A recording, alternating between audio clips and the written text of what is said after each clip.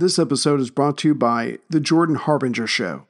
Want a new podcast to look forward to each week? One that's entertaining, informative, and packed with actionable content? You know you do. And that is The Jordan Harbinger Show, a top-notch podcast named Best of Apple in 2018, and who's only gotten better. Jordan goes deep with fascinating people, from authors and scientists to mobsters, spies, and hostage negotiators. During his discussions, Jordan pulls out tactical bits of wisdom for you to use to become a more informed, critical thinker. You'll learn and have a good time. He's very easy to listen to. My two recent favorites are Episode 972, Mustafa Suleiman, The Coming Wave of Artificial Intelligence, and Episode 843, Eli Honig, How the Rich Get Away with Crime. You can't go wrong adding The Jordan Harbinger Show to your rotation. It's incredibly interesting. There's never a dull show. Search for The Jordan Harbinger Show, that's Harb as in boy, IN as in Nancy, GER, on Apple Podcasts, Spotify, or wherever you listen to podcasts.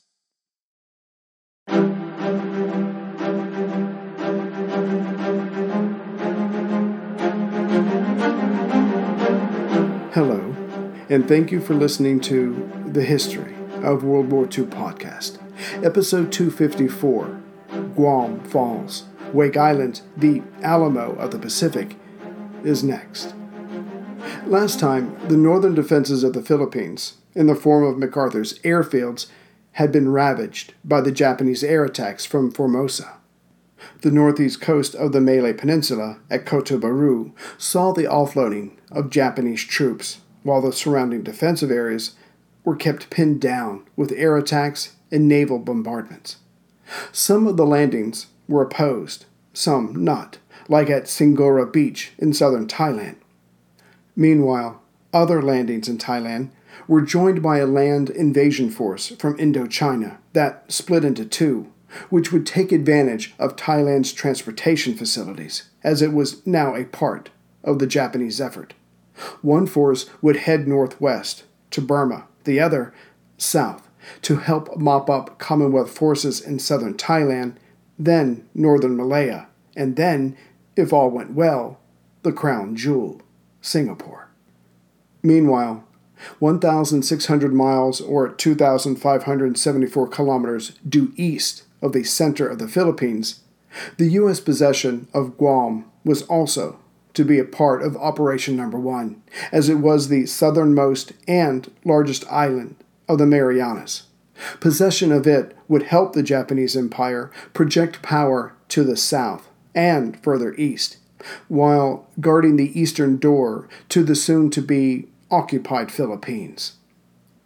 After World War I, due to the 1922 Washington Naval Conference, the United States nor Japan would fortify the islands they controlled in the Western Pacific. As for Guam, that promise was held throughout the 1920s and 30s, and by the time that war with Japan seemed inevitable, Washington did not think it possible or practical to defend Guam. Hence, it was put into a Category F defense rating. No construction would be undertaken, and if attacked, the soldiers on the island would destroy anything of military value and withdraw. After all, the Japanese controlled other islands to the north, south, and east of Guam. Hence, the decision was practically made for them. As for the quick destroy and getaway, as most of the island's population of 23,000 lived close to the capital, Ghana, on the west coast, this was deemed not difficult. But because of its location, relative size, the deep water, Apra Harbor, and open beaches on the west coast, the empire determined that Guam would be occupied when war came. Reconnaissance flights were started in earnest of March of 1941. The force that would attack and occupy Guam was the South Seas Detachment, comprised of the 144th Infantry Regiment, the 370-man-strong 5th Company of the 2nd Maizuru Special Naval Landing Force, and a smattering of other units from the 55th Division. All told, some 4,886 men would come ashore. being ferried by 9 transports, all escorted by a mine layer and 4 destroyers. Further, the 18th Naval Air Corps would provide reconnaissance flights as the attacking force came closer to shore. As the Americans did not have an airfield on Guam, there was no threat of an American counter-air attack. The Japanese would take advantage of this by having bombers come over from Saipan, 137 miles away to the northeast, as a preliminary bombardment. However, guarding the island was the Guam Insular Force Guard of 246 locals, though barely trained, 271 U.S. Navy and Marine units, and 4 nurses, all under the command of Captain George McMillan.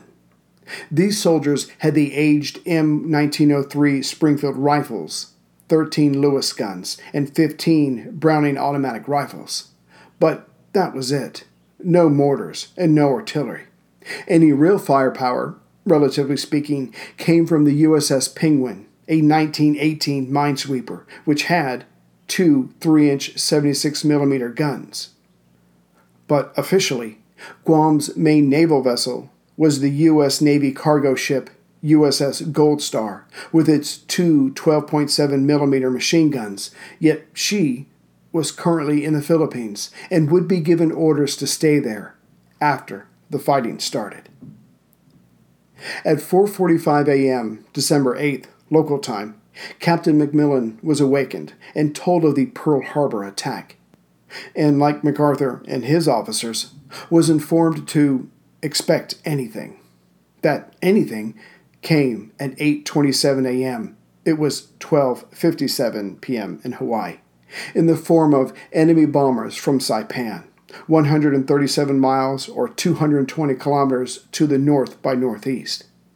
These experienced bomber crews scored hits on the U.S. Marines barracks, the local radio station, the Pan American Hotel, and the Navy Yard, such as it was.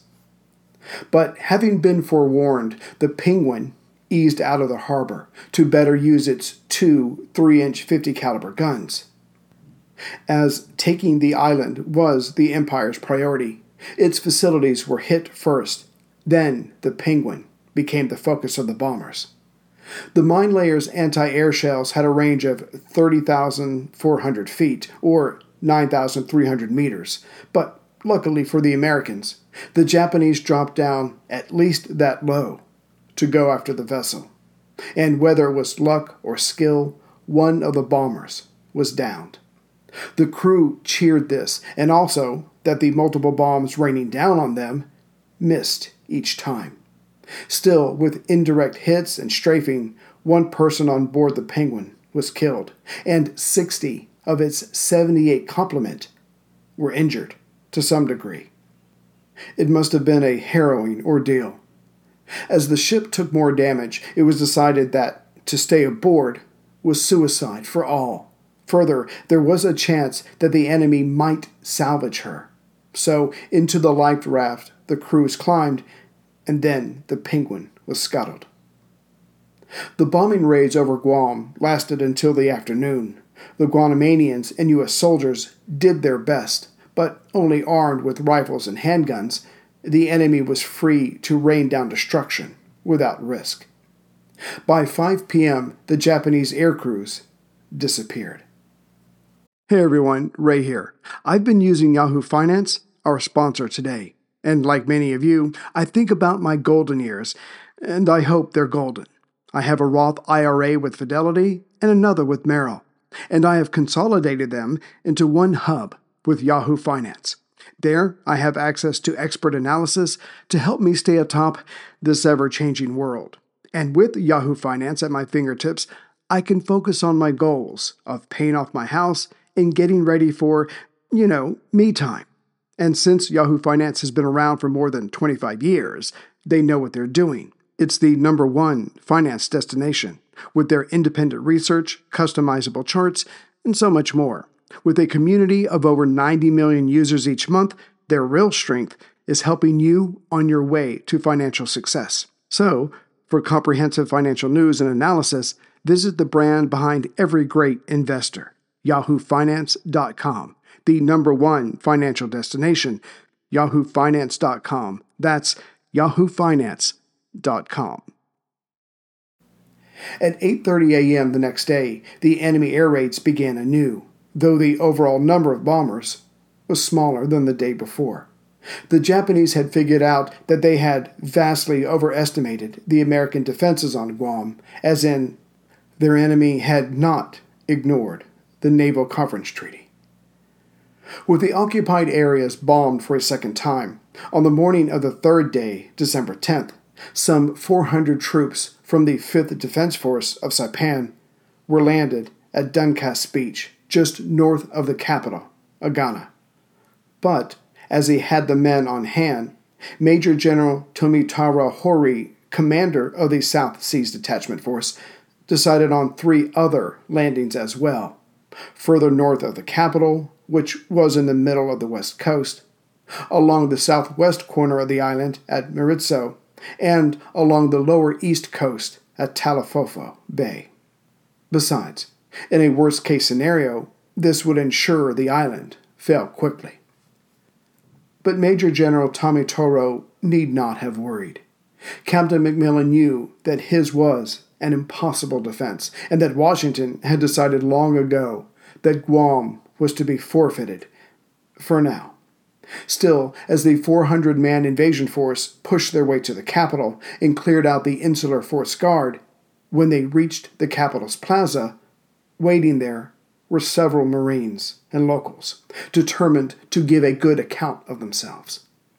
Meanwhile, some of the attackers separated from this stalemate and moved on, heading south along the coast, making for the Pitti Naval Yard. The resistance in the capital, such as it was, started at 4:45 a.m. and lasted for an hour. Then Governor McMillan and Marine Lieutenant Colonel William McNulty surrendered at 6 a.m. Word of the capitulation was sent by radio and runners throughout the island.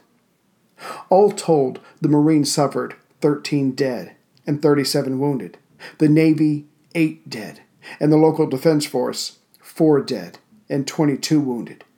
13 civilians were also killed before the ceasefire. But then comes the story of U.S. Navy radio man George Ray Tweed.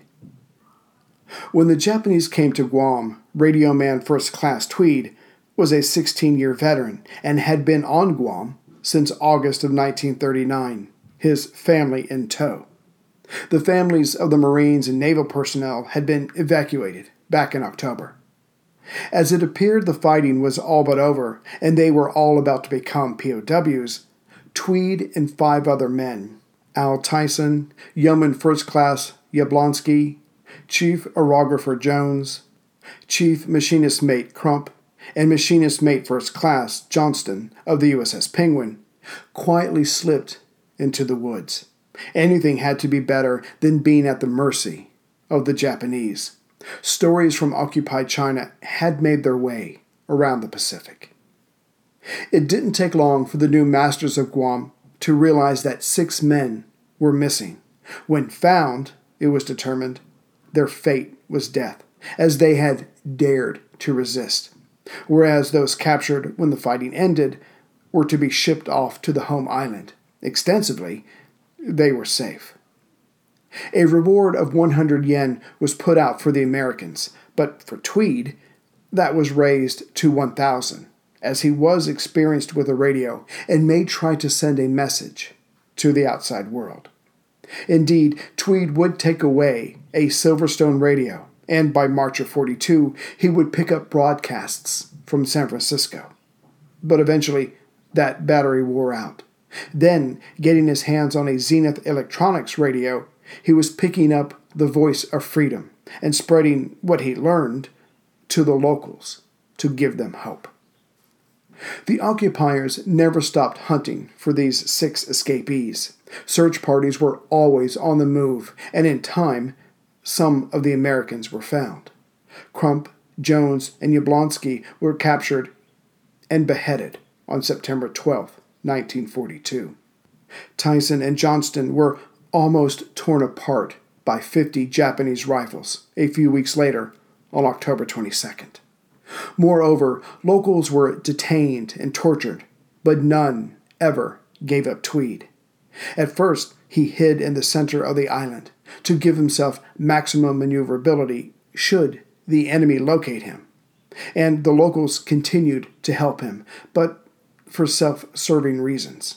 As they told the American, the people of Guam feel that as long as you hold out, the Americans will come back. War quickly makes everyone a realist. After that, when the last of his comrades had been captured, Tweed moved to the northwest corner of the island and was looked after by a local ranch owner. To stop himself from going insane from inactivity, Tweed made shoes for the rancher's family. All told, the Navy man evaded capture for 2 years and 7 months until the Second Battle of Guam. Then the Americans, as had the Japanese before, came in overwhelming numbers. Of the almost 19,000 Japanese defenders then, 18,000 of them would die rather than surrender. As for that battle, Tweed did his part. 12 days before the Americans attacked, the radio man used a mirror and semaphore, in this case 2 handcrafted flags, to inform the 2 destroyers getting ready for the attack of Japanese defenses. Almost halfway, in an almost straight line, from Hawaii to Guam, lay Wake Island, really just 3 islets and a reef surrounding a central lagoon. Being almost 2,000 miles west of Oahu and roughly 600 miles north of the Japanese-held Marshall Islands, it was hoped rather than believed that a strong American presence here would help deter an expansive Japan. And as Wake was in the path of the route to the Philippines, again strengthening the island was seen as assisting MacArthur. So a naval aviation facility and defensive works were begun there in earnest in July of 1940. In time, there would be just over 1,100 civilian workers involved. In picturing Wake, it's best to think of the letter U, turned so the opening end points to the northwest, and almost touching the northern part is Peel Island, and on the southern tip, Wilkes Island. Before war broke out, there would be a Pan American Airways hotel on Peel, as that company used Clipper flying boats to land in the lagoon, ferrying people back and forth from Honolulu. Embodying the tip of the American spear on Wake, in August of 1941, 449 Marines arrived under the command of Major James Devereaux. However, USN Commander Winfield Cunningham was in overall command, with 68 Navy personnel and 5 soldiers of the Army. Besides these soldiers, Major Paul Putnam would eventually control the Marine Fighter Squadron 211 and its 12 Grumman F-4F-3 Wildcats. Some of these would be dropped off by the USS Enterprise just days before the attack. As 1941 rolled along and the tension built between the U.S. and Japan, some of the workers began to quit and make for Honolulu, believing it was only a matter of time before the Japanese attacked. Still, the remaining workers completed the first runway, 5,000 feet long and 200 feet wide, by the 6th of September.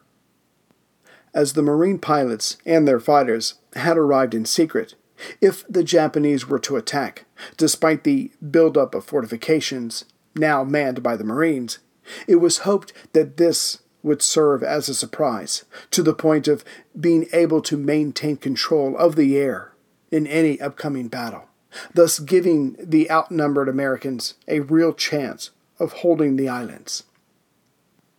As the sun began to rise on December 8th, Wake, on the opposite side of the international dateline of Hawaii, the first of 36 G-3M Rico-type 96 twin-engine bombers, led by Lieutenant Commander Matsuda Hideo, left Roi Island of the Marshall Islands, 720 miles to the south.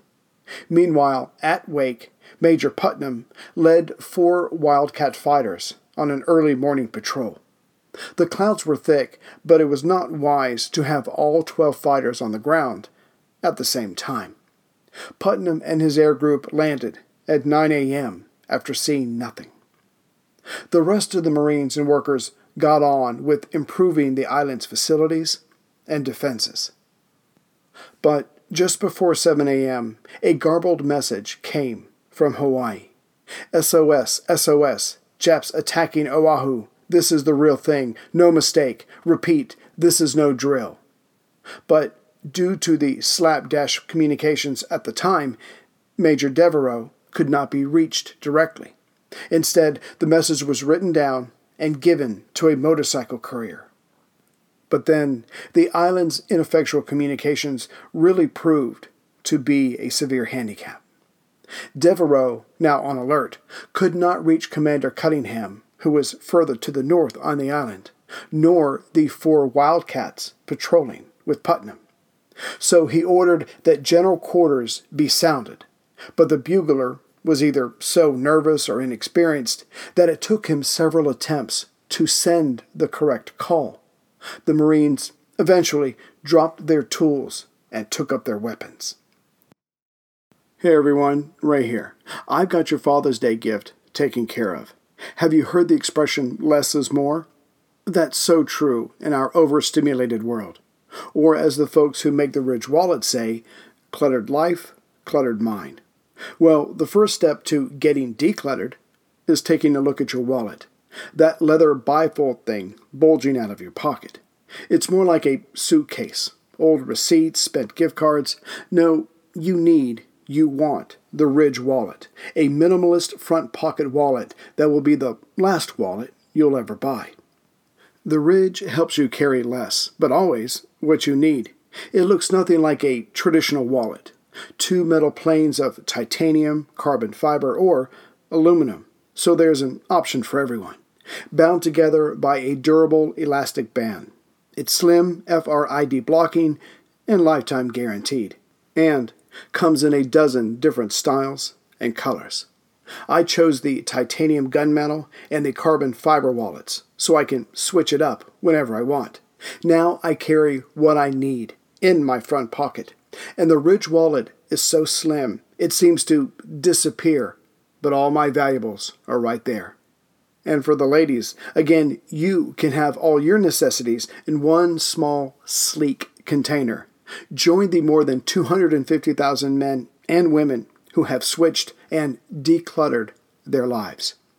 Get 10% off today with free worldwide shipping by going to ridgewallet.com/WW2. That's ridgewallet.com/WW2. And make sure to use code WW2. The Marines and naval personnel had, to defend Wake, a respectful amount of firepower, besides their sidearms and machine guns. The defenders had 6 coastal artillery guns, 12 3-inch AA guns, and of course, the fighters. When Putnam landed, he was told of Pearl, so ordered another 4 Wildcats to take off, this time led by Captain Henry Hammering Hank Elrod. The planes flew south of Wake first, then turned to the north. But because of the clouds, their visibility was only 12,000 feet. But just as the Wildcats turned north, Hideo and his 36 bombers were coming up from the south. Hideo noticed a rain cloud just beginning to glide over the southern part of the main island, so broke his planes into 3 V-shaped echelons of 12 planes each and dropped them down to 2,000 feet. As the first V formation practically flew out of the cloud, they got the drop on the Americans, who had no radar. The bombers' 20mm cannons opened up. The bombs were dropped on the completed airstrip. Within minutes, 7 of the grounded Wildcats were destroyed. The 8th was severely damaged. The only remaining fighters left were those in the air to the north of the island. The perfectly orchestrated Japanese air attack was over in minutes, from 11:58 a.m. to 12:10 p.m. Left behind were 3 American pilots and 23 ground crew dead, with 3 more pilots and 8 ground crew wounded, including Major Putnam. Just like that, 60% of Squadron 211 was out of action. Further, 10 Pan Am employees and 25 civilian workers were killed. The island's camps and facilities were hit hard. As this was war, the destruction of the facilities has to be put on an equal footing as the lives lost. It is those items that allow the humans to fight.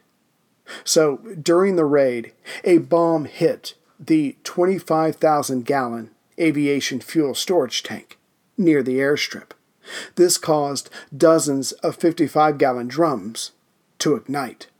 Some of the pilots that died did so running towards their fighters, trying to get them off the ground. The second and third formations of bombers were able to strafe those men, running for their planes. As neither the 3-inch guns nor the 50-caliber machine guns managed to bring down a single bomber, as the Japanese left, they wore wide grins, easy to see from the ground, and wiggled their wings to signify banzai. Only as the Japanese bombers disappeared through the black smoke did the 4 Wildcats return. They went into pursuit mode, but were unable to locate the attackers. Hammering Hank Elrod and the other 3 pilots landed their planes, which was quite a feat considering the fire, smoke, and damaged runway. But when Elrod landed, his propeller met with debris, damaging his plane, enough so to make it unusable. The Marines were now down to 3 Wildcats. Major Devereaux, in charge of his 449 Marines, could not help but complain, as only a Marine can, about the lack of radar, which had been promised. He knew that, with the proper warning, as for the exact time the bombers would approach, he could have had all 12 fighters in the air. And as the G-3M bombers were relatively slow, the battle might have gone very differently. Yet, despite the losses of men and planes, the men of Wake still wanted to fight, and they had, hopefully, a surprise for when the enemy bombers returned. Scattered throughout the island, among the thick trees, were barrels of backup aviation fuel. No, the real problem was, through ill luck or fate, that all of the aviation mechanics were dead. What's more, the repair and maintenance equipment for the fighters had also been destroyed. Still, with a can-do attitude, Second Lieutenant John Kinney and Technical Sergeant William Hamilton stepped forward and promised to do all they could to keep the 3 Wildcats operational. To this, Major Putnam, himself wounded, but still in command of the fighters, promised the 2 men that if they could keep the 3 remaining planes running, he would get them a medal as big as a pie. The Wildcats were refueled and sent up, just in case the Japanese returned that afternoon. During the attack, a Pan Am Boeing Clipper sat in the lagoon. Of course, now she had 23 holes in her, but was still airworthy. It was decided that some of her fuel would be dumped to lighten the weight. Also, the mail on board was taken off. And replacing all of that weight were 70 airline personnel and the wounded.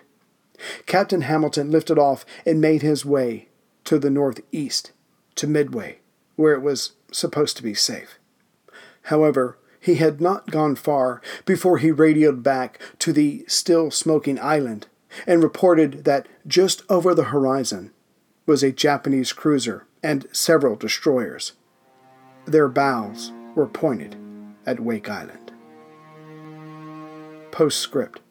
For more information about George R. Tweed and his incredible story, check out his 1945 book, Robinson Crusoe, USN, or the 1962 movie, no man is an island. As for Major James Devereaux, he wrote of his own account of the battle. The book is called The Story of Wake Island. Postscript. Sorry for the sounds of the birds in the background. I did throw rocks at the birds, though none of them were hurt. I think they were laughing, but I hope that doesn't distract you too much. Take care, everyone.